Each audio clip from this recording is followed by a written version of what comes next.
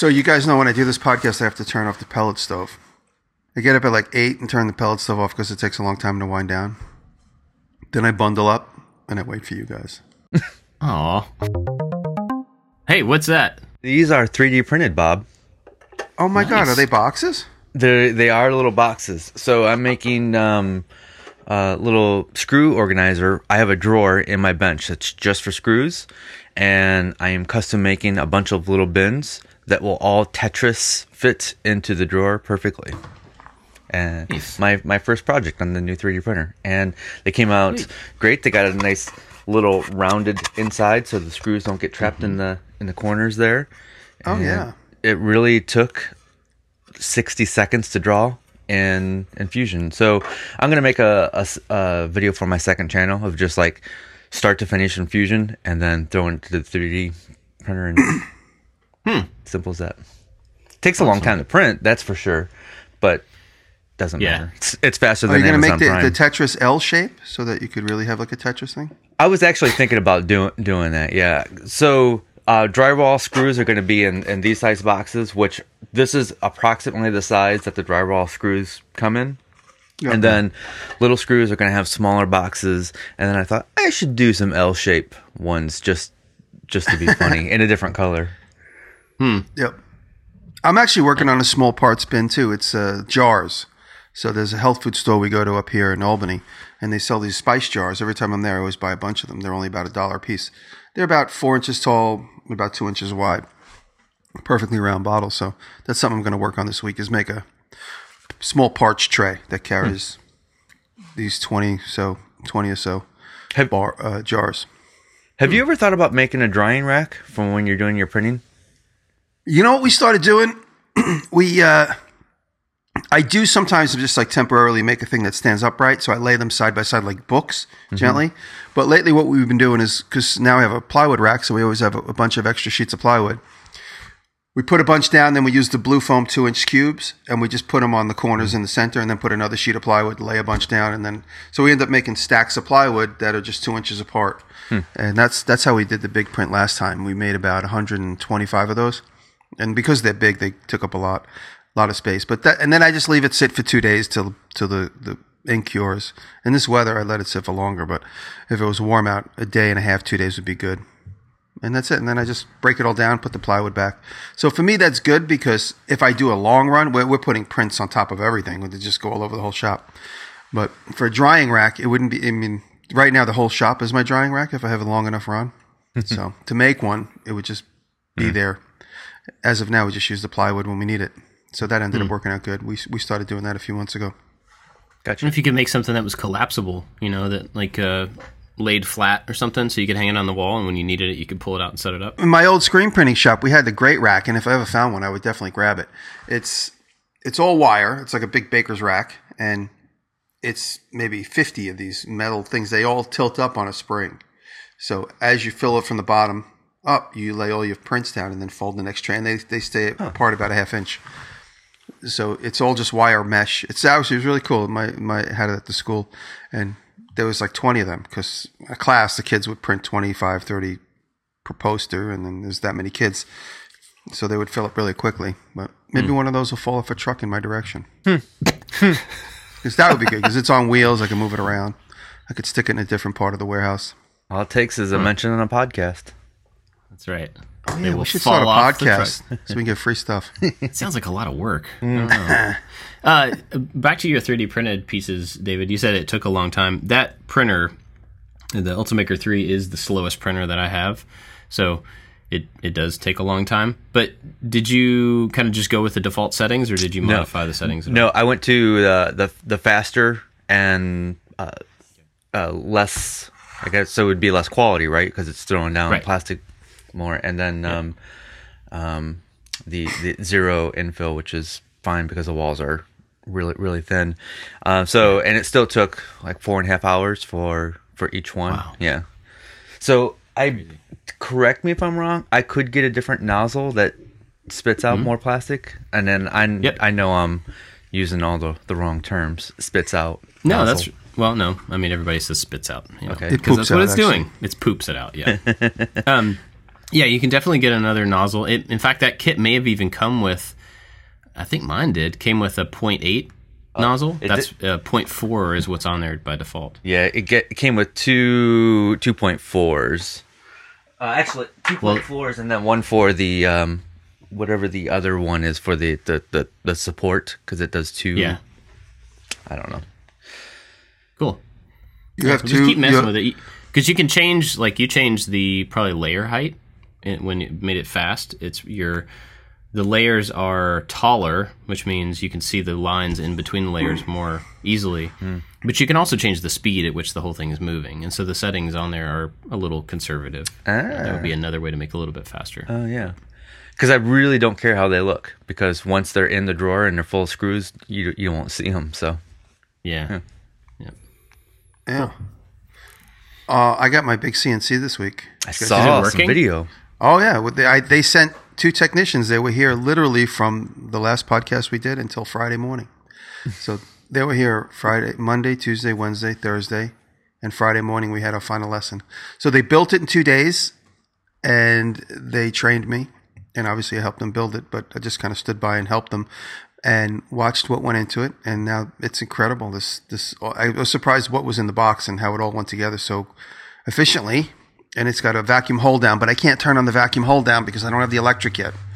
So that's what it was. I was thinking there was still an electrical problem, but but that's just for the vacuum hold down. But I could run the computer and we could run the actual CNC. So we've been making a lot of test cuts and having fun. Today, as soon as we go, I'm going to start making Apple boxes, because in my big shop, we're always jumping on Apple. I have one Apple box that I found in New York City on the street. Sounds like a joke, but it's true. In the city like this, I have this great pole. It extends almost 30 feet. It's a sound pole. I found it on the street in New York. So like these teams come and do on the street stuff, and they leave, and I'm like the scavenger that comes and picks up the debris. No, they always, often they forget to pick up something. They lean it on a tree. So that's how I got that amazing sound pole, and then that's how I got one Apple box. So now I'm going to make another one today as a test. So I meant to ask you this last week, and I'm pretty sure I know the answer, but since you already have a ShopBot, is the software end of things exactly the same? Exactly the same, yeah. But it's updated, and I got to get my hands on Vectrix. Tim Sway hooked me up with the guys that use Vectrix, that make Vectrix, and I got to get their version. It's called Aspire. They sent it to me, but I didn't download it in time because I just wasn't ready. So I got to get back in touch with them. But the guys at ShopBot said if I use Aspire, it's like an updated version it's Vectrix 3D. Sorry, I'm forgetting the name of it. It's the software that comes with the ShopBot, but on steroids. You could do some 3D modeling in it. Yeah. So yeah, I've heard it's the about same. that as well. It sounds like that's what I'll be using for my machine as well. Yep. Yeah, it's great. It's a great program. There's lots of little intricacies that weren't in the first one. Like for instance, I when you can go to a website, I think it's called. There's a bunch of them. If you Google box maker, I don't want to blow just one up. There's a whole bunch, and you can go and you can type the length, width, size of the box you want to either laser cut or CNC, and it will give you the PDF that you could then turn into. You could then turn them into vectors to then cut on those vectors. And so I downloaded the thing, and the plywood was 0.75. That's what I typed in, and so that's what it gave me. But then when I went to the plywood I'm actually going to use, it's actually 0.70. So then instead of going in and adjusting every single vector, I went in and expanded it, 15 thousandths or 10 thousandths, and then it took up that negative space in each direction on each one of those finger joints. So I have 6 sides, and all 6 sides have finger joints on them that all plug together. But by expanding them that, few thousandths of an inch, I was able to make up the difference of the inaccuracy. I could have also come all the way home and just re-output it, but I only have internet at my house 3 miles away from my shop. Oh, I see. Yeah. So, you were just working with the file on the actual machine. That's running. Locally to the machine. So, gotcha. Yeah, so simple stuff like that, which probably has always been there, but these guys having a full-on proper lesson from experienced technicians, because we had to do that same thing in one of the tests we ran. And it's just amazing. I'm really looking forward to doing some limited runs of push sticks and some other fun stuff I have in mind. Cool. I'm planning on doing push sticks on mine as well. And I got my first job. I'm going to cut on it probably today. I got to do really? a sign. I'm doing 2 big signs for Seagram 7. So exciting. If you have the tools, the jobs will come. Yeah, That's right. I got that email the day they were setting it up. I'm like, guys, I got my first CNC job for this thing. Nice. Awesome. Exciting. Yeah, so it's very exciting, and it's very cold. I wish it was warm out. Almost. Make things better. Almost. Another month or so. I also booked my hotel for Birmingham. Oh yeah. Bob, I know, Bob, you're in still, Yeah. right? Yep. Yeah. I haven't. I mean, I have my room for the Birmingham part, but I haven't figured out where I'm staying. I think we're going to stay in London probably the week before. Oh, right.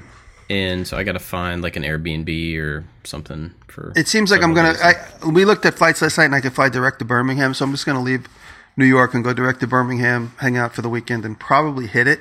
Although I did get a flight that I'm gonna get a flight that I can change in case I get inspired to go to some other country for fun. But Taylor, it looks like Taylor's gonna stay here because of the animals. We don't trust any animal sitters these days. Yeah, we're leaving our 4 little animals, kids, with grandparents, so we can trust them. So we're. Oh, that's good. Jenny's going. We're going to get away, which will be nice. But we just got to find some stuff to do. I know there's tons to do. I've been to England before. She never has. And so I think we're probably just going to kind of set up shop in London for a few days and just, take a train out to do something, come back to there. Because I know I want to go to see Alec at his shop. And there's a place, I don't know if I've ever talked about this, but there's a place where my family's from called Claygate. Oh yeah, you did mention it. That's where your name origin's from. Yeah, so it's south of London, maybe 45 minutes or so. And so we may take a train down there. Check that out. You should tell them you're coming. Maybe they'll have a ticket tape parade for you. This is my town now. That'd be funny. Walk in like I own the place. But David, what have you been working on?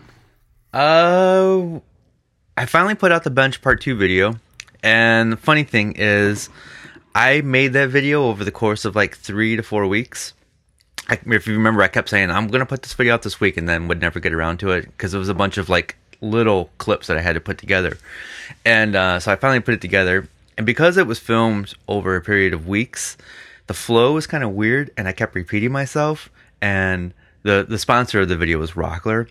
I probably said Rockler 100 times in the video. And boom, people are calling me out on that in the comments of I'm turning this into a drinking game. And so that's my excuse for Rockler did not make me say their name 100 times. It was just I filmed each little clip at a different date, and I was just I got this from Rockler, and yeah. Funny. But I've decided I'm trying to experiment with a few things, and that's going to be the last shop project-ish on my main channel. The main channel is just going to be projects now, and I'm going to utilize the make something 2 YouTube channel, and the little shop projects are going to go over there, the little tips are going to go over there, and the main channel is just going to be awesome stuff. At least that's that I want to transition into that, because the thought process behind that is I always have my latest video is the main video when you go to my page, and I don't want there to be a how to make a miter saw bench as the main video if somebody goes there for the very first time. I don't want them to think that that's what this channel is about. I want people to understand that it's about creativity and designing and project stuff. So I'm going to experiment and try to use both channels a little bit more. Can I play devil's advocate with you? Sure. So that you don't lose viewership, I'm assuming that your second channel has lower viewership than your main channel. Way lower, yeah. Because mine does.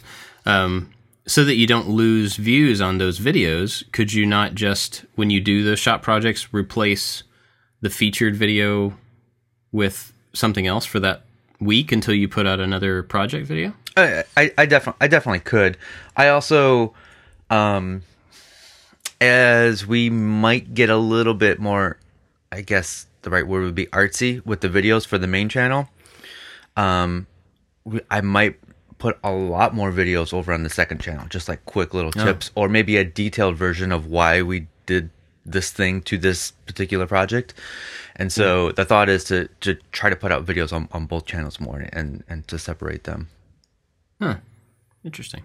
That's the thought. Cool. I really dislike mentioning things like this to the public because people are going to hold me to that, and they should. And I should stop lying. No, they shouldn't. But you just gotta say, this is something I'm thinking about. Not sure if I'm gonna do it or not. Yeah. Like, you ever watch Wheezy Waiter? And he says every Wednesday, he says, "Hey, it's Explosion Wednesday. Maybe I might make it a thing." And it's been like every Wednesday for the last 7 years or something crazy. Yeah. So that's the thought. That's cool. I'd be interested to see how it works out. Yeah, I've already got a video uploaded to the second channel. It's how when I made my miter bench, I didn't make the drawers because I ran out of time and budget, and I think I did the cost analysis per drawer, and it was like $20 some once you include the hardware and the plywood and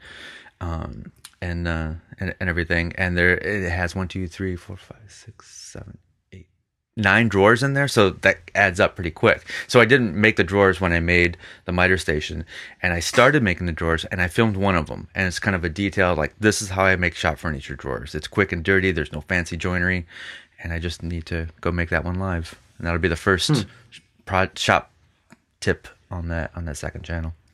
Somebody asked me about that recently. It may have been Josh, I don't remember, but like, if I set a budget for projects, do you set budgets for projects, or you just kind of keep track of it as you go? Yeah, somebody else just said, hey, you should talk about how you set budgets for a project on the podcast, and I don't. It's kind of all over the place. So a miter station build is a really expensive build because there's a lot of, at least for me, I chose to go the plywood route, and plywood is expensive. And then when you add the drawers, and each pair of drawer slides is $5, and then there's the pole handle, and it all adds up. And I didn't necessarily have to have the drawers right then and there.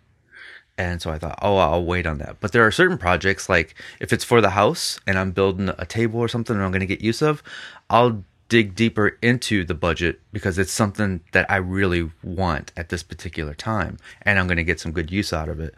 But it all really has to depend on how much money I'm going to make from the video, which means sponsored or not sponsored, and how much money is in my account. And then that fluctuates all the time. Yeah. Projects are expensive. That's all there is to it. They are.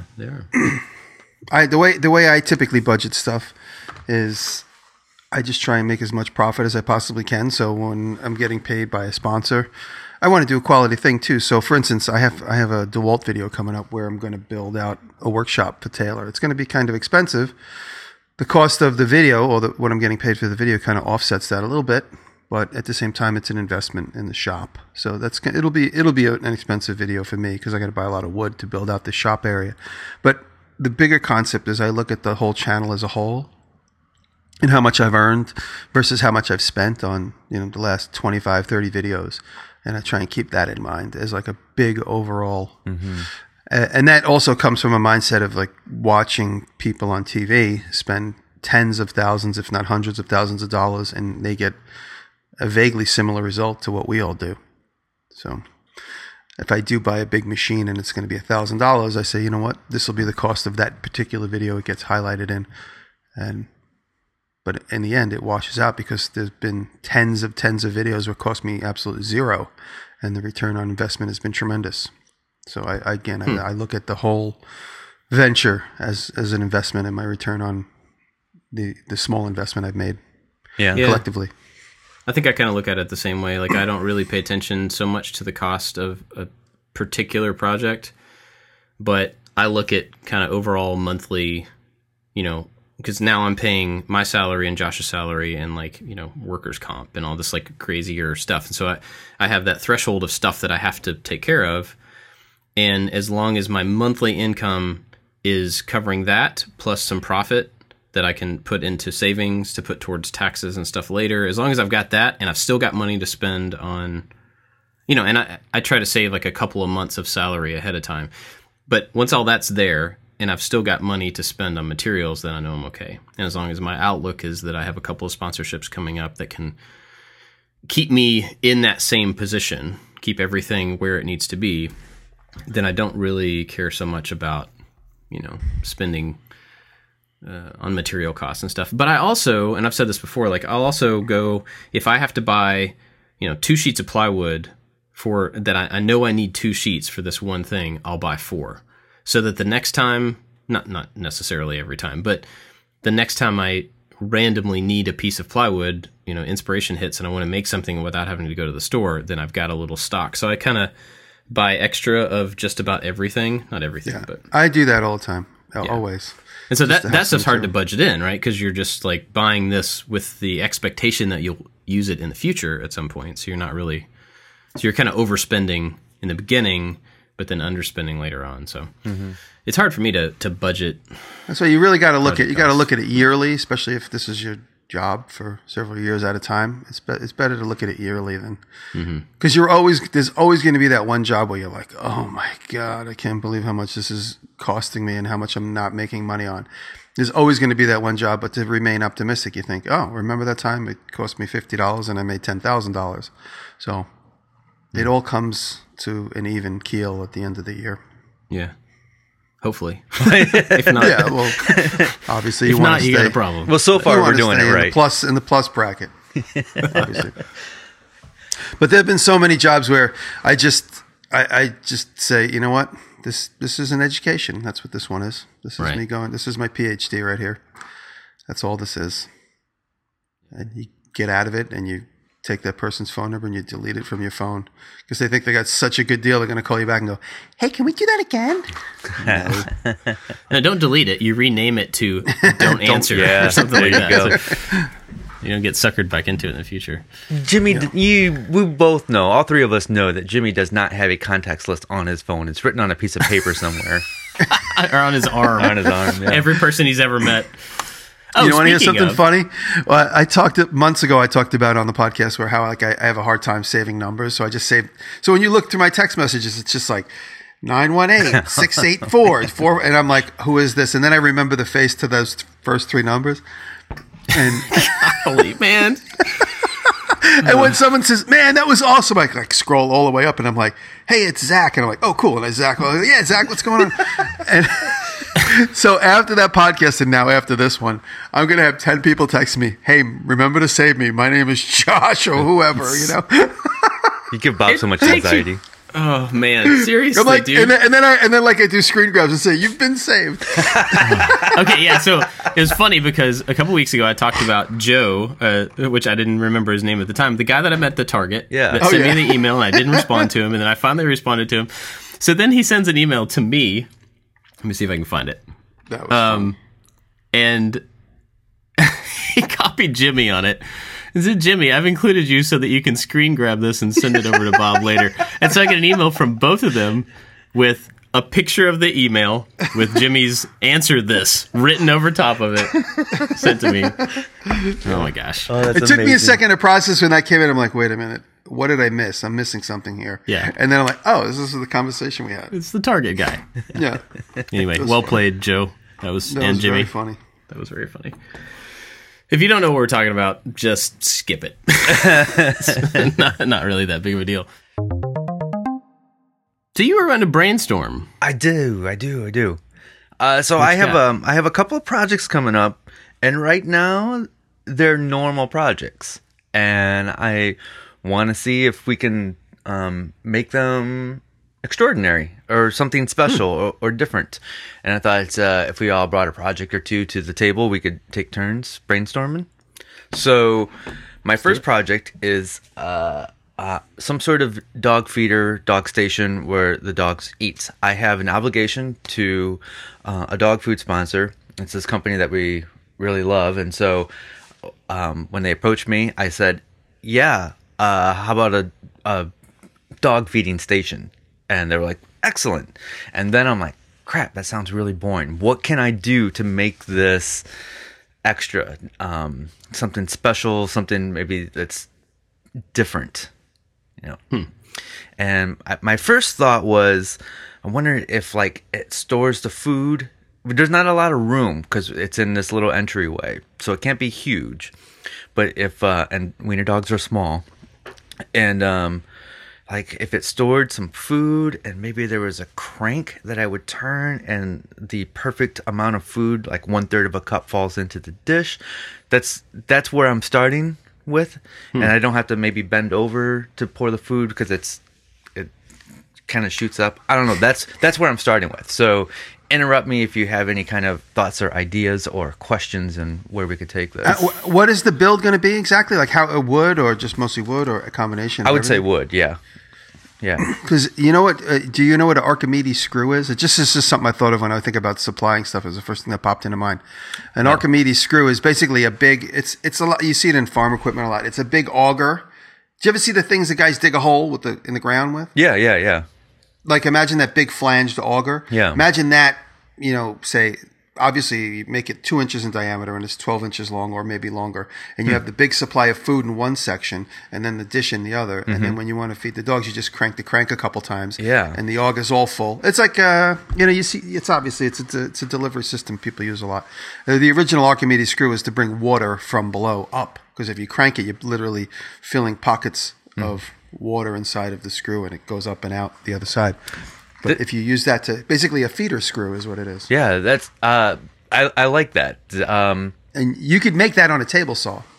That was going to be my screw. next question, because in my head I was thinking like, okay, you turn a crank and like some sort of shovel scoops the right amount of food, but this makes a lot more sense, and you can actually control how much is coming out.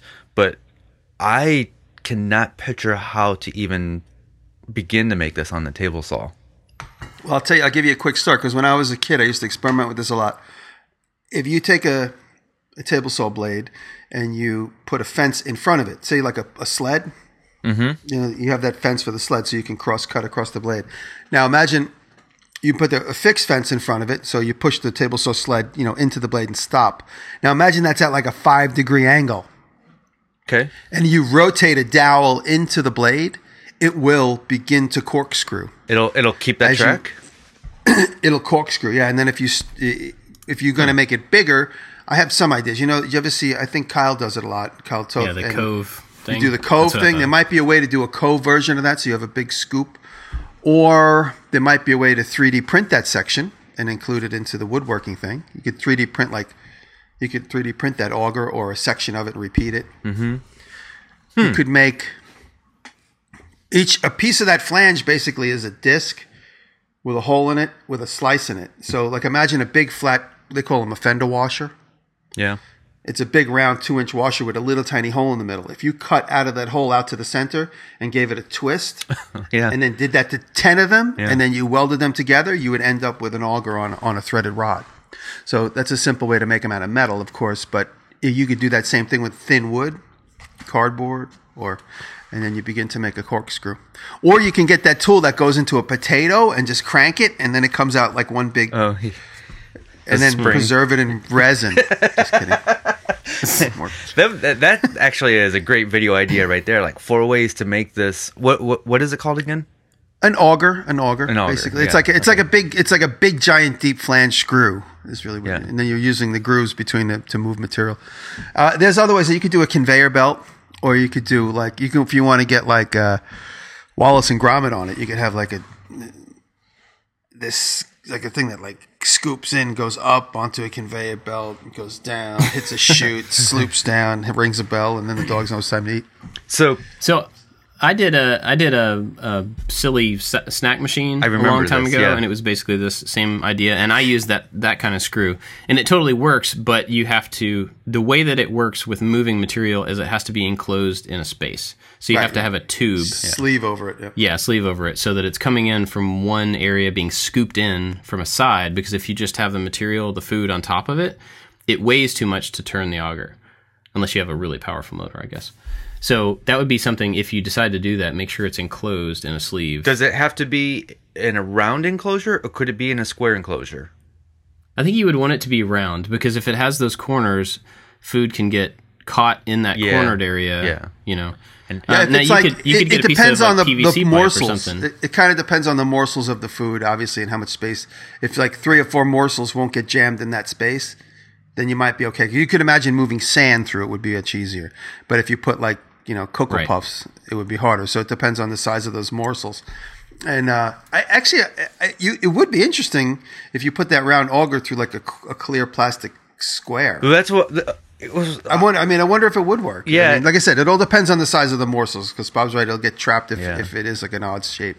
So my thought was it'd be cool if you could see the movement. So maybe I could take a PVC pipe, but like slice one part of it open and then put some clear acrylic over that, so you could see the movement. And maybe that clear part is like a hinged door that you can open up and clean, because I would imagine it would get dusty and would look nasty after a while. You can get a clear acrylic tube online. I used to go buy them right in the city, but now you can get them online. There's like places, and you can just get like a 2-inch clear tube that's say 30 inches long, and then make it as long as you want. Ultimately, that sounds and expensive. I mean, if you wanted to, you could 3D print the auger part to fit in a specific size tube. Oh, that's true too. Yeah, I kind of like the idea of 3D printing it. Really, yeah, put this thing to use. Another option for the mechanism might be something. If you look at like in a hotel lobby, the cereal dispensers that are there, they have, some of them use that mechanism, but some of them use a circle that's split into triangles, and so every other triangle is solid,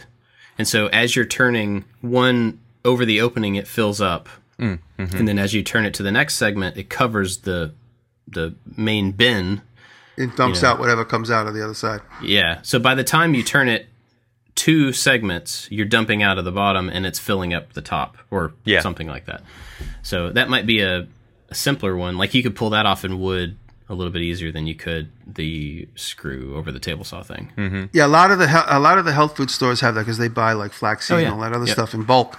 And me and Taylor go to every health food store between here and California on our road trips, and every one of them has that device. It's either a turn or something that will, or the ones, you ever see the ones where it's just a big handle and it's just like a big clunk and it lets out a determined amount and you close it again and it puts like a chute into, you put a bag under it. Don't be the guy that pulls it with no bag, because then all of a sudden you're picking up raisins all over the aisle. So the other thing that came to mind when you said dog food stuff is like one of the big problems we've had labs and a pit mix, and so they are kind of fast, sloppy eaters, and water is always an issue. It just, no matter what kind of container I put it in, it gets like thrown out and whatever. Yeah. And so there's always just tons of water on the floor around where our dogs eat. And so whatever wood you make it out of, or whatever surface the water is held in, maybe you could come up with a way to contain that water or absorb it, or. I wonder if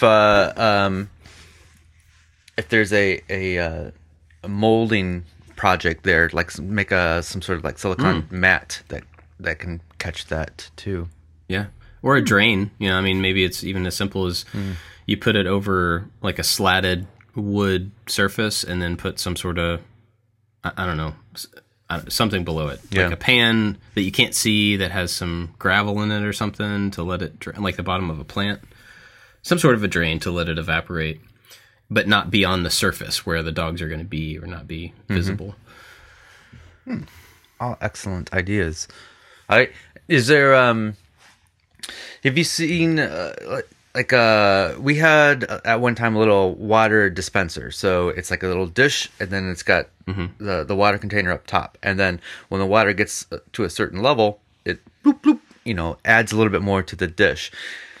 Do you know if there's any issue with physics to make this bigger, so it was a lot taller? So I'm adding water to a large bin that could be like 4 feet tall. It's funny, it works in the chicken thing, and I was just thinking of it this weekend. You put a ton of water in it, and it goes all the way up past where it is dispensed, and I don't understand what keeps it from going completely out. You think it wants to equalize, but chicken water feeders do that. You could put like 3 gallons in it, and there's only like a 1-inch little tray at the bottom where the water stays there. Mm-hmm. My mind wants to say it's just going to equalize and pour out. I don't understand why that works. But there's got to be some limit to it, but I can't exactly I can't think of why that would be. I mean, the atmospheric pressure on top of an open container is what would push it down out the bottom. But in a closed container, if it's sealed, you don't have that. But there's still got to be some sort of there's something there. Slow vacuum. There's some physics person will tell us exactly why. I'll tell you what, the chicken thing does have to have a top on it. So you pour water in it, then you put a top on it. So I think it doesn't move unless it gets air to replace it. Right. Because for it to come out, air has to get in there. Yeah. So maybe that's how it works. I just answered my own question. Never mind. Save all the emails, please. Yeah. But I think, I'm wondering if there's a limit on how big that can be. It's like when, an ant is a very efficient little insect, but you can't have a 20-foot ant because it would collapse on itself. Like there's a limit. 'Cause, yeah. There probably is, but unfortunately, I don't know. Gotcha. You can send your answers, though, to physics@jimmyduresta.com. You could have a slow drip. You could have a slow drip that just feeds like an IV. And there'll always be a little bit of water in there, but you got to kind of maintain the dog's habits with the drip. So there's also the hamster bottle with a little metal ball in it. Ball, yeah. Do dogs drink out of those? Some do, yeah. Small dogs do. Yeah? Really? Yeah, the puppies would. That's what they're trained to do in the beginning. Oh, But I did see that, yeah. But I don't know about that. Actually, searching for chicken water feeder, there's a ton of great ideas just in the Google image search. So that kind of throws me in the right direction as well. People just making them out of water bottles. Yeah. Huh. Well, cool. So That would gives you me hide good that in the container somehow, or would you make that like a visible feature? I think that needs to be visible because you want to see how much water is in there at all times. Right. Yeah. It would be funny if, again, more Wallace and Gromit style, like if the dogs walk up and step on the plate and then it starts the Arduino, Raspberry Pi, Rube Goldberg, and it starts a little motor and it turns the crank enough to disperse a little bit of food. The problem with stepping on that it. is my dog will eat itself to death. There is no doubt he would eat himself to death. He's on a very controlled... that's all. It's all in the programming. Oh. Then you write a code that says you can only step on it once every 2 hours. Oh. And it sends you an email every time so you can keep track of him. Yeah. It'll take a picture and send you your dog just ate, so don't let him eat again. There's a camera built into it. So if I'm away, it'll send me a photo of my dog eating. Yeah. That sounds simple. Yeah. Get to work. What are you waiting on? Yeah. Oh man. Yeah. Well, is there anything else you need on that one? I think that's We'll send you good. the That bill. gets me in the right direction. I mean, does that make it interesting enough? Like, you said it needs to be interesting, but I think it what does. type of interesting? I think you know what makes a video successful is how shareable it is, and so if it has this auger in there, I think that has a shareability. There's like two successes for every project. There's a success of the actual thing that I get to use or do something with, and then the video. And they're two different. One could be successful, and the other part of it could be a complete flop. So, yeah, this is interesting. Oh, one more thing. I asked about whether you wanted to see it.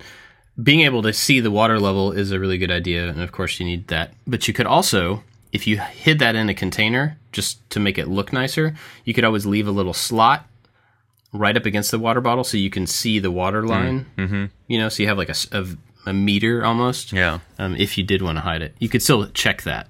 You know what I saw? If you guys follow old motorcycle customizers, and like if you get a chopper and you get rid of all your instruments and you just have a speedometer and a tachometer or nothing at all, how do you know how much gas is in your gas tank? And what these old-timey choppers would do is they would put a spigot low down on the gas tank and one high on the gas tank and connect it with a glass tube. So it basically takes a little window outside of the gas tank and shows you where your level is. When I saw it, I thought that was the coolest thing I ever saw. So cool. that would be an interesting thing to see on the side. So if let's say you just take any opaque water tank, it could be stainless or whatever, you put a spigot at the top and a spigot at the bottom, 2 elbows, and you connect those elbows with a glass tube. Yeah. And then whatever water level's in it will be plainly visible inside that glass tube. Yeah, because that will equalize. Huh. That's cool. I wish I had that on the side of my pickup truck. Do it. There's a project video for you. Cool. Well, do you have another problem you need solved? Brainstormed? That was the main one, because that's a video that's coming up real soon. Before I gave you a second project, I wanted to see if you guys had any upcoming projects. So I've got one that's kind of, I don't know. I was supposed to do it this week, and I'm not really feeling it, so I came up with something else that's more fun. But I have drop ceiling in this in my office, and I just put in my 3D printing workstation kind of thing over there, and I want to do an overhead camera rig. And so I found online they sell these little like mounts for the track on the ceiling, and it's a little scissor, and it's got a pivot point in the middle and kind of hooks on the opposing sides. So you put it around the track, and then you spin the pieces, and it locks onto the track, right? And so I wanted to do that. And there's a bunch of different types of those. Some are stronger than others. Some made to hold different weights and all that. So the one that I found that was for camera mounts or projector mounts were that scissor. So they locked in from both sides, a hook on both sides in two places. So it's fully wrapped around the thing. And then a 1/4-20 screw comes down from that, and then you can hook camera or whatever. So that's the main goal, is to be able to do that. I figured out how to bend the metal at the right angle to get it to wrap around the track. So you're going to mimic that thing you saw? Yeah, I mean, so far it's just mimicking the one that's commercially available. So I was trying to think of like, how can that be, as a project or as a thing, how can that be more useful than like single use? You know, is it showing multiple ways to do that same thing? Is it showing different types of attachments for it? I don't know.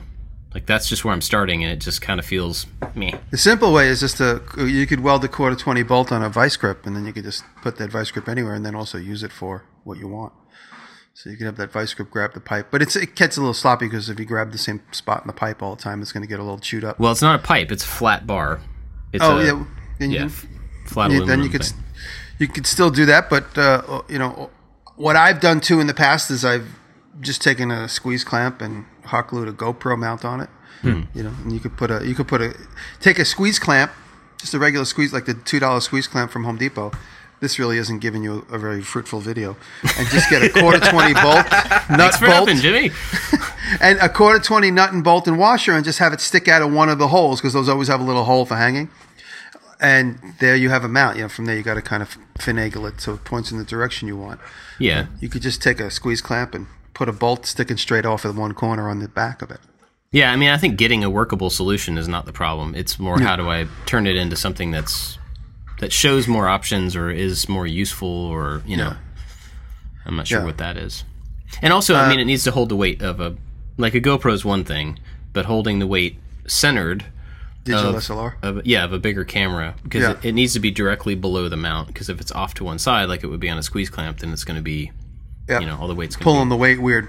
Yeah. Yep. Yeah. So I don't know. Go ahead. Can that support a lot of weight? Yeah, it can. Quite a bit, actually. Okay. Because those tracks are tied directly to the joists above. Well, there's in one direction they're tied to the joists. The other direction they're setting in between the tracks.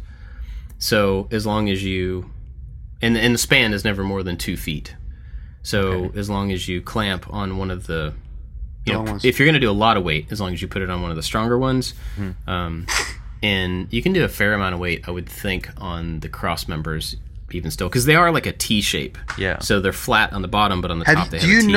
Do you know they make hooks that grab those? You must have seen those. Yeah, I've seen them. Yeah. Yeah. So if you grab a couple of those hooks and then kind of spread it across, or also the other thing would be to just take like a gas pipe and just span it from one side of the room to the other, and eliminate, you know, get rid of using the ceiling, and then you have a gas pipe, and you could use some real you know, production clamps on it. You ever see the or you could the wheels, two of these with the big knob, the wheels that roll on the gas pipe, so you could have a track shot. You have an right. Well, okay, so here's where I was fly a drone in there. One of the directions I was going with it was to make 2 of these things and put a like an 80-20 extrusion between them, and then be able to, like, if you did a gas pipe or something across, you have to mount it in one direction. But if you had 2 of these mounts that you could hang on this grid anywhere, and you connect them with some sort of a pipe or extrusion or something, then you can set up a moving shot from any point to any point in the room. And so I could put, you know, the end over top of my workstation, the other end at the other end of the room, and have the camera move in to me while I'm working, or move across the bench, you know, or something like that. So I was trying to make it clippable, so I could just lock it up into place and make it either a single mount, or it could be 2 of them with a track in between. And, you know, maybe that's enough for a video. I don't know. But it just felt a little like here's a thing I could buy for $20 on Amazon. I should just make my own. You know, like, I like the idea. If you make sort of what they have, if you make a roving camera above that, that would be a great video and a good lot of problem solving there. Like I said, if you got a couple of, I use gas pipe as an example, but if you're going to have rolling wheels on a gas pipe is bumpy, you get a smooth pipe that goes from one side of the room to the other, or two smooth pipes, and you make a rig that sits on top of them with roller skate wheels, and you have it go across the room. That would be cool. And then you could have U-joints, U-brackets at each side, so you could literally just take the whole rig and get rid of it. So the only thing left would be what's left on the wall. Just a thought. But that would be cool. You could 3D print up some stuff and put some wheels on it, and then have your camera hanging below it. And then that would take a lot of weight if you use like a 2-inch pipe. Yeah. So you have no droop or drag. Yeah. And, you know, I moved into this old apartment. I felt like Mr. Sixlaplex years ago. I was in this crazy old apartment on 4th Street in New York City. Say that again. Mr. Sixlaplex. It was this old apartment. It was like pre-war. I love it. And Dave Weldon knows this apartment well. It was when Dave and I first started hanging out. He helped me move into it. It was so I'll go back a little bit. And this is all to explain where I hang my clothes. I got evicted from one apartment. It was like a technical legal issue, and we got bought out. My lawyer said they're going to buy you out just to avoid any. So I was like, I'll do it. So I went to my other friend and I'm like, I need an apartment immediately. And she said, we just acquired this building. It's going to get renovated, but I need somebody in there to watch it so would you be interested? So I was like one of like 4 tenants in a building that had 20 empty apartments. And I was like her eyes and ears for the apartments, and the place wouldn't end up getting squatted or anything. And I had 2 apartments at the end of the main hallway that were connected. This is the apartment I talked about that was full of roaches. But one of the sides of the apartment hadn't been lived in like since the 70s. So when I opened the door, there was like pigeons. I had to shoo the pigeons out. We cleaned it all up. We vacuumed up all the poop. And the walls had huge holes in it, like plaster holes everywhere. And so that was my bedroom. And every night I'd lay and look up and hope the plaster wouldn't fall on me. But it was this crazy pre-war apartment. And like, it was like you fake it now. Like you fake that look, but that's the look I had, where there's like lath showing through empty holes in the plaster. Funny. And anyway, in that apartment, I got a 2-inch gas pipe that was like 12 or 13 feet long. And it went from one side of the wall all the way to the other. And that was my closet. So in my apartment, from one side of my bed all the way across the room was my apartment. Was my clothes. So all the clothes that went on hangers, jackets and stuff were either pushed all the way to one side or the other. And I had like 8 feet of room to be able to look through my closet pole. How many of us have like now I don't have that. I have a closet that's jam packed with stuff that I can't even move. I have to like pull out 7 jackets to look at one. So at the time it made life really easy to have that big long pole. But that's why I understand the integrity, or I have experience with the integrity of like a 2-inch pole that goes about 10 or 12 feet. Because I also hung like, 200 pounds worth of clothes on it at the time. So sounds like you just need to get rid of some jackets. I did. Actually, Taylor's been selling I came in the other day and all my Carhartt stuff was, I'm looking at it right now. There's like 5 Carhartt jackets. Taylor sold all my Carhartt on eBay. Wow. All of it. She's like, you never wear any of this stuff anymore. We're getting rid of it. So I am not sponsored by Carhartt. I say you should have signed it. You probably could have gotten more money for it. They all went on her secret Instagram YouTube channel, eBay channel. All went on her eBay channel. Insta YouTube to eBay. I watch all his videos on YouTube. I told you guys, me and Dave met this guy, and the guy did research on me. I bought something from him on Craigslist, and when I turned my back, he said to Dave, he goes, I watch all his videos on eBay, man. He really knows what he's doing. That's what he said. The guy said to Dave Welder, I watch all his videos on eBay. All right. Well, that was my idea. I have a little vexing problem. It's not complicated. I just need subjects, and maybe we could brainstorm up some subjects. So I have a sponsored video coming up, and they gave me this idea, which I personally didn't like, but I figured I said to my agent, I go, this idea is not a great one, but I'll make it work. I'll manipulate it to my own vision. And he said, good, that's what you're supposed to do. And I got to make things. Now, this is my version of the idea. I want to make a whole bunch of things. It's a video kind of like, remember the bottle cap video I did years ago where I did 10 bottle caps out of 10 tools, bottle cap openers? Oh, yeah. It's a video like that where I'm going to take thin rod, either 1/4 inch square or 1/4 inch round, and I'm just going to use that. So imagine I'm using that like neon, and I'm going to make a phone holder. So it's just one long bent up thing. I'm going to make a thing that holds a bowl, and it's going to be one long bent up thing. I'm going to write my name. It's going to be like neon, one long bent up thing. So I have about 7 different things. You know, we're going to hold an iPhone. We're going to have like a little bin, a pencil holder. So I need things. I need ideas for things that are going to be, that need holding. Or need rigging. Cookbook, like a book at the oh my God. kitchen sink. Good idea. Cookbook. Hold on, I can't write it down fast enough. Cookbook. Good idea. So that's a good one. Anything else? Is that it? We're done? Yep. There you go. See you next week. What about like is there any sort of like GoPro type mount or stand or?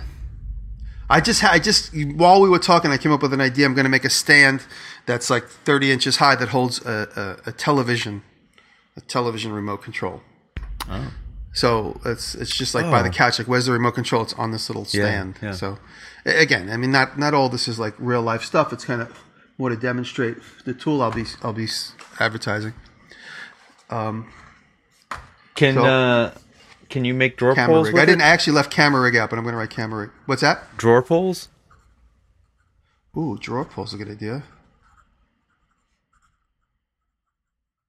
Cool. There is a theme. I don't want to give it away too much, but there is a theme. I got to kind of stay within this theme that they thought of, which I don't like. But well, you can tell us and we can bleep it out so nobody knows it. But the three of us. What was yesterday? Super Bowl.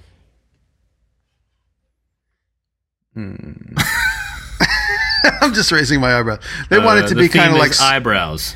The theme is like sports game. We could say that out loud. I don't care. It doesn't really matter. So the theme is like sports game and like the activities around watching sports. Ah, okay. I think you don't have to bleep that. You can leave that in. Okay. But I like the idea of a cookbook because it doesn't necessarily, it could be a magazine or it could be, making food for the big game. Food for the big game. By the way, I didn't get my phone call this morning from my father, so that means I did not win my Super Bowl box. Bummer.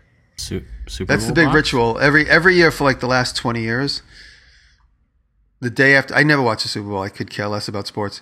Sorry. Write all your letters to Bob. But the day after the Super Bowl, for like 20 years, I buy a box with my dad and somewhere on Long Island, and we buy a box, and that box could potentially garnish tens of thousands of dollars. There was one year where we won. I think you're buying a grid on a piece of paper. It depends on what the score is at the end of the quarter. Yeah. I believe that makes it's more like sense. it's gambling. It's technically gambling. Everybody does it. Every little group and every little office does it.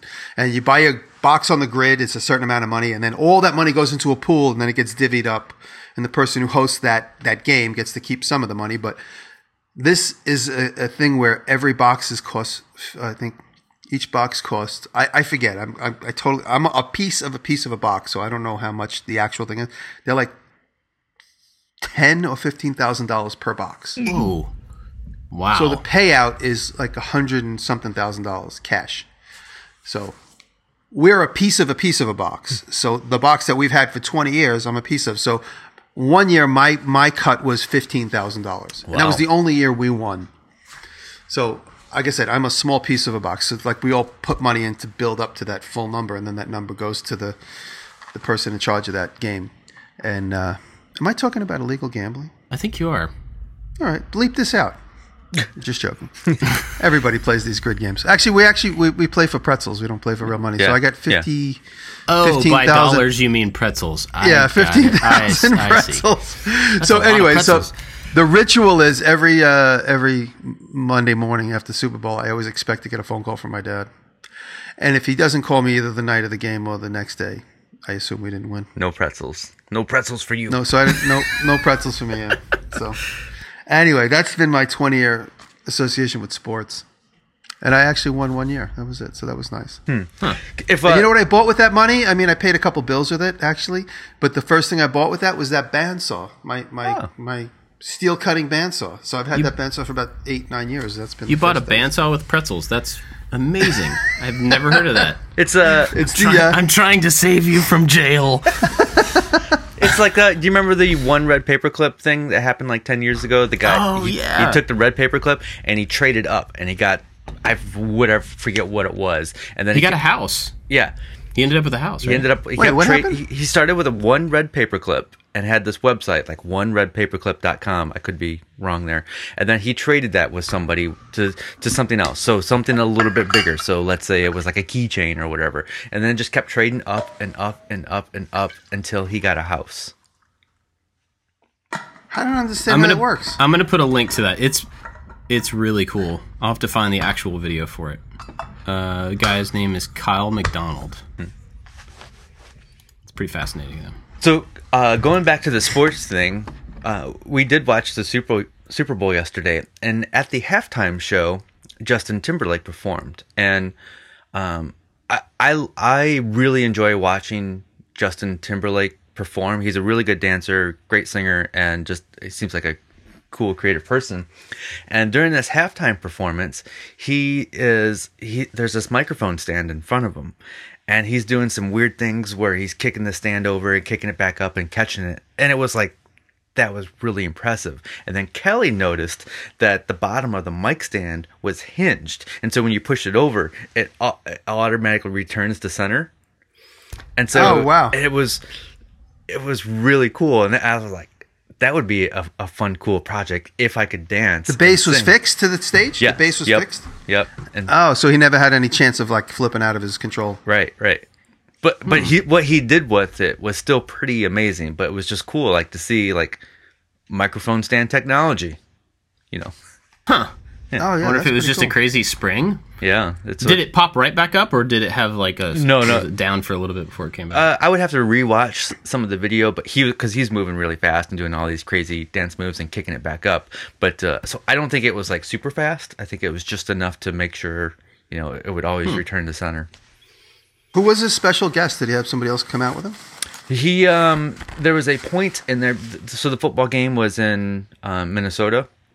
And that's where Prince is from. So there was a point where they had this sheet come down from the top and they were projecting Prince singing. Yeah. And he sang a Prince song with hologram Prince. Oh, wow. What song was it? I don't recall, actually. He was too enamored with JT and his dance moves. Yeah. Oh, no, 'cause the only reason I ask is because I'm a Howard Stern fan, and they were talking about, there was a bunch of people betting on whether Janet Jackson would be. There was like all these odds whether Janet Jackson was going to be on, or whether he was going to sing Purple Rain, or so. Yeah. Anyway, there was a whole different Square game to figure out what he was going to sing. Yeah, there's all kinds of they bet on the flip, they bet on all kinds of stuff. So we didn't really give you very many ideas. Let's think of some more wire things. So you said pencil holder and stuff, right? Yep. So pencil, maybe game. In the kitchen, maybe like because I know we have a big jar kind of thing that holds like big spoons, kind of decorative spoon type stuff. So maybe some big container for utensil, not just pencils. I mean, it's the same thing but larger, I guess. But or it could have multiple shootouts of this spring like thing, and each utensil goes into its individual home. You guys just gave me an idea for like a bunch of dip trays that are all held together by wire.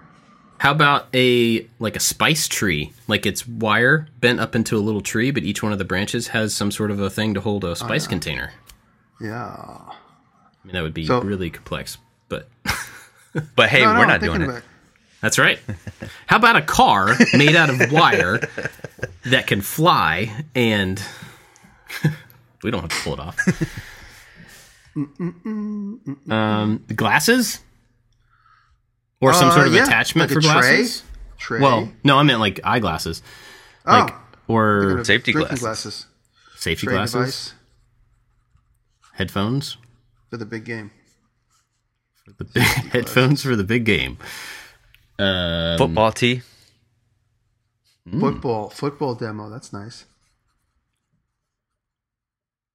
Like a tee. I remember as a kid we used to have those like rubber tees you'd kick the football off of. Football tee. For signature, for memorabilia. Oh, that's a good idea. All right, cool, man. This gets me past 10 because I told the client I would yeah. try and put 10 good ones together. So this gives me about 15 to choose from. Cut back. The brainstorming's fun. Yeah. Yeah, it's good. I like it. You should call it brain tornadoing. It sounds a little more intense. Trademark that. All right, we're at an hour. Do you want to do another one, David? No, we'll save that one. We'll save it. Oh, okay. Well, I just give you guys a quick 411. I don't know which one. Oh yeah, I'm holding my. So over the weekend, I kind of had an epiphany. You guys saw this X-Acto knife I made inside of a Sharpie, which I'm actually Watched it using this right morning. now. Thank you. And I'm trying to figure out an everyday carry version of this. So if I make a brass yoke that'll carry the blade and this brass tube, I just used a bullet shell for just a demo, but it really is just going to be something that's sculpted and looks a little bit more ergonomic. And there's the marker, and this actually you got to pull a Sharpie apart. But I don't like this idea of having to yank a Sharpie apart. So I have these more slimline Sharpies. So I'm going to ultimately make it so that you just get this and just stick this particular slimline Sharpie directly into it without having to dismantle the marker itself. So that's something I'm working on as far as brainstorming. And me and my buddy Kevin Lazat, who's a machinist, I'm going back and forth with him on some good technical details. Go ahead. So I'm worried about safety with the X-Acto knife of pulling the cap off. Can you have it so it screws off instead? 100%. Yeah, because you watching me yank it back and forth, and it's like pulling it apart. But no, definitely. I'm thinking about how, because it's also safer. You don't want to have to rely on friction for it to stay closed either in your shirt pocket or your pants pocket. Yeah. So I'm definitely, and then I'm also trying to think in terms of, let's say I started making these myself or with the Tormach or something. So I'm trying to simplify. I'm trying to get to like the root of the simplest version, at least for now. And then if I'm making them myself, obviously each batch would end up having a little bit more improvement as I go along. So this might be the next ice pick idea, perhaps. That's cool. Have you thought about doing that with an ice pick instead of a blade too? Like just not a long funny. one, I got a couple. like a short one. I got a couple of ideas. Even Bill Lutz wrote me an email. A couple guys are working on that idea, and Lutz is one who sent me a picture of the one he's working on. Nice. But yeah, that's been a thought. And I'm also working on. I found a factory that could potentially do it. They're the guys that actually make my ice pick blades. They might make a little flip ice pick for keychain. So I'm working on that idea too. It's not a new idea. Starrett makes one. There's a couple companies that make a little tiny pick that slides into the handle. We're trying to make one in the similar simplistic style of my ice pick. So it's that same hexagon handle, and it would have my engraving on it. But you would unscrew it and flip it over, and there'd be a short ice pick. It'd all together be smaller for keychain. So we're working on that idea too.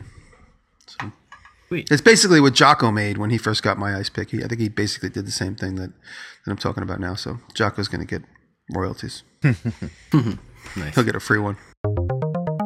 We got to thank our Patreon supporters. We do. Because they're awesome.